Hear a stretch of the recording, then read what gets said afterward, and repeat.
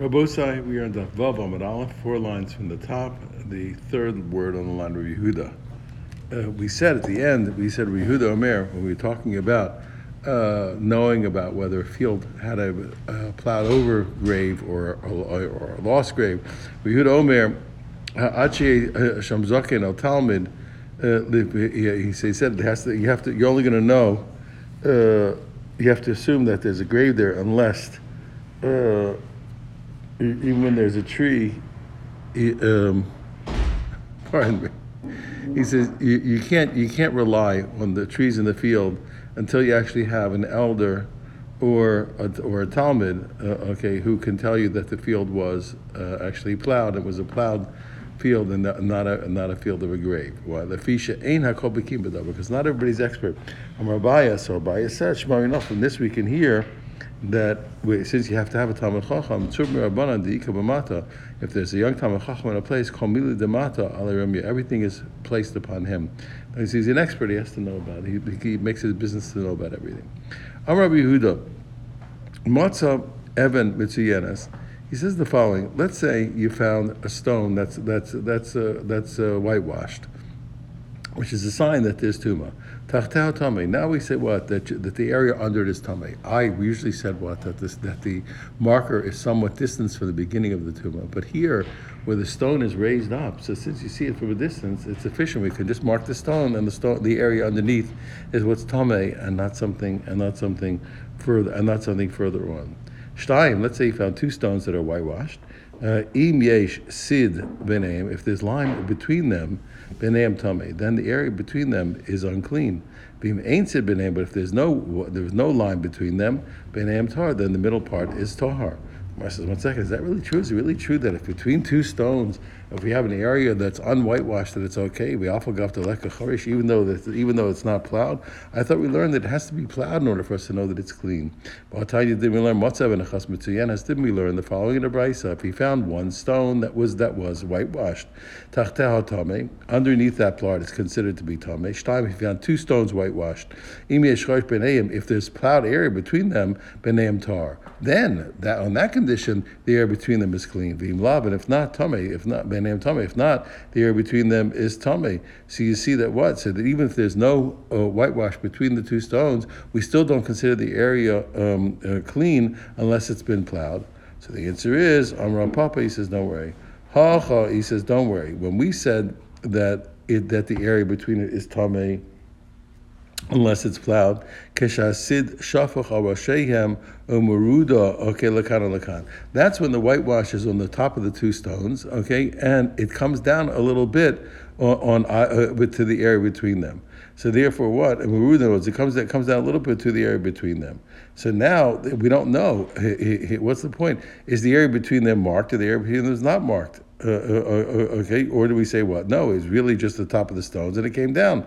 It's just the area between underneath the stones. So therefore, how do we figure it out? That's the problem. The problem is that we have a misleading sign. We don't know what that whitewash, the area, the little whitewash between them represents. So then, in that case, we say if there's a plowed area between them, b'nei tar, then the area between them is tahar. The emor, because we're going to say that what the emor. I'll say that really what happened was that only the tops of the stones were whitewashed, and it was because it was plowed in between, so that itself caused some of the whitewash to come down on the ground. But if not, sid the beni. We have to say really what? That the whitewash was really there originally to be placed between the two stones to let me know that the air between is not clean, but tamei, and it's tamei. So that's what he said. So he said when there's no telltale sign, then we can consider if it's just whitewash at the top of the two stones, then we can assume that the air between it is clean. It's only when there's a doubt that we have to rely on the tiebreaker of plowing. Amar Asi said, Mitzad Echad. Now this is we have a field. They used to have like a border of a field that was raised up between the fields. So if from one side the border, okay, Mitzuyan, it's whitewashed, okay, Hu Tamei, that is unclean. So just the area under the mound, because it's raised up just like a stone. So you don't say it's marking something further on. It's the area underneath itself that's tamei. The entire field is tahar. Okay, right. Shnayim, let's say two mounds, two borders of mounds are whitewashed. Haim Tmeim, again, they're Tameh, V'chol Asad the Kula Tahora, and the entire field is clean. They're Tameh, and the whole field is Shlosha. Even three of those border mounds, okay, if they are whitewashed, Haim Tmeim, V'chol Asad the Kula Tahora, they're Tameh, and all the rest of the field is Tahar. Arba, okay, but if the four mounds are all whitewashed, Haim Tahora, it's the opposite, they're Tahar. The opposite, they're Tahar. Now we say the whole field is tummy. Why? Because it's there. The point was what? To let us know that the whole field is tummy. The Amar Mar, because we learned, remember, we can't make the marker be really far. It has to start adjacent to the marker. So therefore, what? In order not to lose areas of Eretz Yisrael that we're not going to lose, and therefore you have to say, but by marking each one of the sides. Therefore, what? Any one side or up to three is talking about the mounds themselves. But when it's four, it's showing that the whole field is tameh, and the tumah begins immediately after the inner edge of the mounds. Okay, v'yotzin afal kilayim. V'yotzin afal kilayim. We said when the Chol Moed Pesach, the supervisors on behalf of the basin go out to pull up mixed seeds that are growing, mixed growth that's growing in the fields, which is forbidden. 1 second, I said, what do they go out to? The supervisors are based in, go out on Chol Moed of Pesach. We learned it much earlier. B'minu, we have a difficulty. We learned clearly. A contradiction. We learn on the first of Adar, the Mishnah teaches, on the first of Adar, we have to announce that people have to bring their new shkolim, in order to buy the new sacrifices from Rosh Chodesh Nisan 30 days later. And they also go out here on Rosh on the first day of Adar. They go. We announce about the shkolim, and we also announce about mixtures, not to be careful. But Chabisha Asabo, and on the 15th of Adar. Korinus and Megillah b'Krakim. So we said we know that we read the Megillah in the cities that were walled from the time we should have been doing. But Yosef and the Kavasad says Racham, and they go out to the 15th of Adar. They go out to take the thorns off the roads, or the Takan and Rechovos to fix the streets, for the middle of the mikvahs, to measure the mikvahs, to make sure they have 40 saw. We also called Tzarchei Rabim. We do all the needs of the community. But Sakvaros, and we also whitewash the graves. V'yotzin, we to let people know where they are. V'yotzin v'kalayim, and we go out. They go out to pick up the mixed, to pull out the mixed growth. That's a full month before. That's on the 15th of Adar. We're talking about Chol Moed, which is going to start on the 16th of Nisan, a month later. What's going on? The answer is, they give two answers. They each give a respective answer. Chadamar one says, here's the answer. When in Shkolim we learn that they go out in Adar because of the mixed growth bebacha. That's by the early growth. Over Khan, when it talked about our Mishnah that talks about Chol Moed Pesach, Bafil, well, the later growth. So they go out two times. You're right. Chadamar, one of them answers another way. Khan Bizroim. The what it said when we said they have to go out on the 15th of Adar, that's for grains. Okay, which are earlier. But Khan, we're talking about going out on the Chol Moed of Pesach. Birakos with vegetables, and they grow later. So they're going out two times for the right time, either early and late, or two different crops. Amar Abasi, Amar Rabbi Yochanan, Lo Shanu Ela She'ein Nitza Nikar. When do we say what? Do we wait till these times? Only when the new sprouts are not recognizable. Once we can see the new sprouts, it's growing. Then they go out even earlier. Once it's growing, if it grows earlier, they go out earlier. But okay, but why Chol Moed? Okay, let's say you had to wait till Nisan, but why so go out just before Pesach? Go out after Pesach. What do you have to go out Dafka and Pesach on Chol Moed? Why Dafka have to go out then to go pull everything up? We have Yaakov, Rabbi Yochanan, Mishum Schar Pul is the most the Gabon. I'll tell you why. Because remember, people don't work on Chol Moed, so these guys are, in order to get, they're happy to work for less. So they work for cheaper for us on Chol Moed because they can't get any other, they're not allowed to work. So they're happy to get this job and work for cheap. So we can hire them for cheaper and not pay so much. He says, wow, he says, Shema Minah. From here you can hear, if we care about how much we pay them, it means when we pay these supervisors from the Beis Din, we pay them from by taking money from the money that we have collected in the temple. And that's why we said, therefore, since it's our money, we have to try and get a cheap price. Because you think, no, maybe it's really a fine, and maybe the very people whose fields we are pulling up, or whose growth we are pulling up, because they have mixed things. If they had to pay it, in addition to losing what we pull up, they had to pay the price of the supervisors. If you thought that from them we're paying, he says, what do we care? Why should we care to get it cheaper? If we're charging them, get expensive ones. We'll hire them before Pesach, after Pesach. Okay, we'll call Kama Debo. Okay, let's hire before Pesach and Pesach. Whatever they ask for, as much money as they ask for, we'll pay them. I'm happy to pay them with these guys' money. It's not our money. So you see that we're using really the money that of the Beis Hamikdash, or the holy money that we have to watch out for. Hayviad Kama. How much has to be undone? How much has to be nullified? Like we learned, every saw has 4 kavs. Kol saw sheyesh ba rova kav.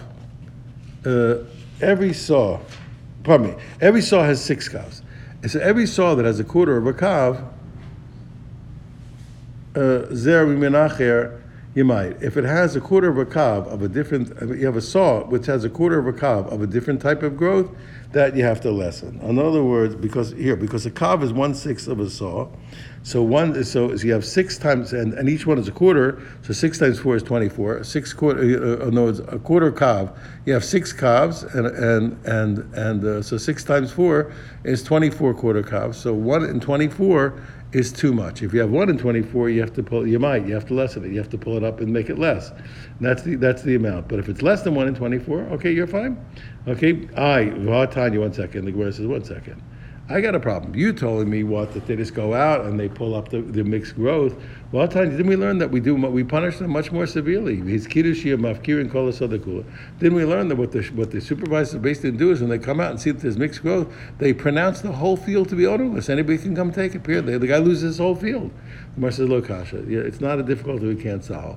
Kan kodem atakana. One, we're talking before the decree was made, and in other words, when they decreed that we were going to give up the whole field, and before that, all you had to do was lessen it down to less than 1 in 20. All you do is pull out the mixed growth. Kan, when we learned that they declared the whole field ownerless, le'achar takana, after that was the enactment of the rabbis, they were going to declare the whole field ownerless. What happened historically? The Tanya, because we learned in the Brisa. Originally, what the supervisors basically would just come out, they pull up the mixed growth and give it to the animals of the transgressors. And the house owners were doubly happy. They had 2 reasons to be happy. One, they were happy that the supervisors did the favor and weeded out their fields, took out the foreign growth, which wasn't good for the crop they were growing. 2, they're feeding their animals with the stuff that they pulled up. Great, lovely. His kidu, so they couldn't care less. They weren't careful. His kidu, so they got a little more severe. They would pull up the mixed growth and throw it into the roads, and they wouldn't give it to the animals. But still, the householders had a great joy. That they're still weeding out their fields. Hiskidos in the end, hiskidos shiyamavkirin kol sadakula. So now they enacted that they were going to pronounce the whole field ownerless to discourage people from having it. Yaakov says, Mi'ilan Moshe and Mayim Mi'ilan. If you have a pool of water by one tree, you're allowed to make a ditch, to divert the water from one tree to the other. Why? Because trees need to be watered. But he said, but you can't do the whole field because the rest of the field is a rain field, and you're not allowed to water that. You're not allowed to water it. Only the trees which need to be watered. They're like an irrigated field. But the trees in a rain field it's like an irrigated field inside of a rain field. So only the trees and not the field. And he says also, if you had, let's say, grains that weren't watered before Yontif, because they didn't need it, then you shouldn't water them on Chol HaMoed. Why? Because if once you didn't water them before, they're not going to be damaged if you don't water them on Yontif. And the rabbis are lenient. They allow in both of these cases. Number one, if it's a rain field, you can water the whole field, okay, and also and even grains that weren't watered before Chol Hamoed, you can still water them on Chol Hamoed. Rabbi Yehuda says, also according to Elazar ben Yaakov, who forbids watering the whole field. If the field was naturally moist and it dried up during the Chol Hamoed, okay, mutter, then you're also allowed to water. Why? Because that's a tremendous loss. Tanya Namihachi, we learned similar to that. When we said that you're not allowed to when we said about grains that you can't water them on Chol Hamoed, that's only about grains that didn't drink, they weren't watered before Chol Hamoed. But grains that drank that before the Moed, that they got water, you're allowed to water them on Chol Hamoed. Mutter. Also, and if it was a field that was wet and expected to get the water, so to speak, you're allowed to water.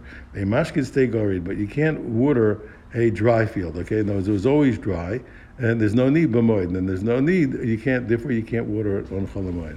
All that was the opinion of Elazar ben Yaakov.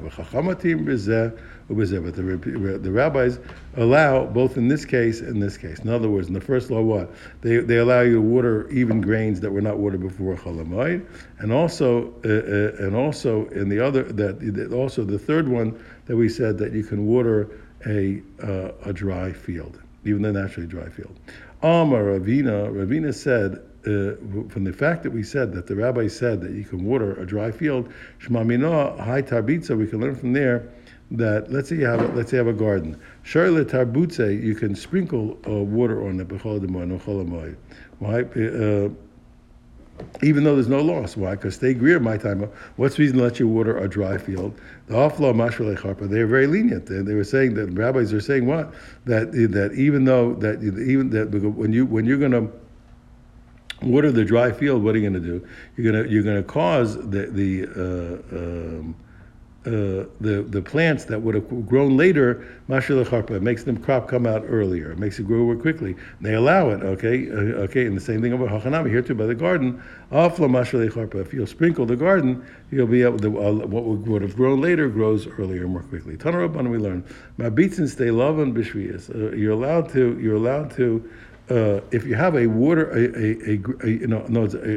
crop field, not a stay loving means not an orchard, not trees. A regular crop field, you're allowed to sprinkle on the seventh year, avalo b'moed, but not during Chol Hamoed. Gemara says, what are you talking about? Well, Tanya marbitz b'shviyas. Didn't we learn the other way? You can sprinkle it whether it's Chol Hamoed or whether it's the seventh year. Rav Huna. So why did you say that you can? We just see now that you can sprinkle in the Chol Hamoed. Why did you say you can't? Rav Huna lo kasha. He says not a kasha. Ha Rabbi Elazar ben Yaakov. The first opinion, that said what, that you can't sprinkle it on Chol Hamoed. That's Rabbi Elazar ben Yaakov. Okay, because any rain field you can't water. Okay, but this was the opinion of the rabbis that said what? That you can even water the whole field, and therefore what? So therefore they said also that you can sprinkle it whether it's Chol Hamoed or whether it's the seventh year. Tanya, that we learned in another bright side, Mabit, since they love on Meir Shvius, you're allowed to sprinkle a crop field, not an orchard on before the seventh year, just before the seventh year. Kadesh Yitzyokas B'Shvius, so that the vegetables will come out on the seventh year, but you can't water on the seventh year. So for the sake of the seventh year, not only that, since they love him b'shviyas, you can even sprinkle the crop field during the seventh year, so that the vegetables will come out in the year after the seventh year. No, you can't do it. You can do it the sixth, so it'll come out on the seventh. The seventh will come out on the eighth, but not the seventh to come out on the seventh. Billy Nedar, I'll do the last Mishnah tomorrow. Everyone have a wonderful day.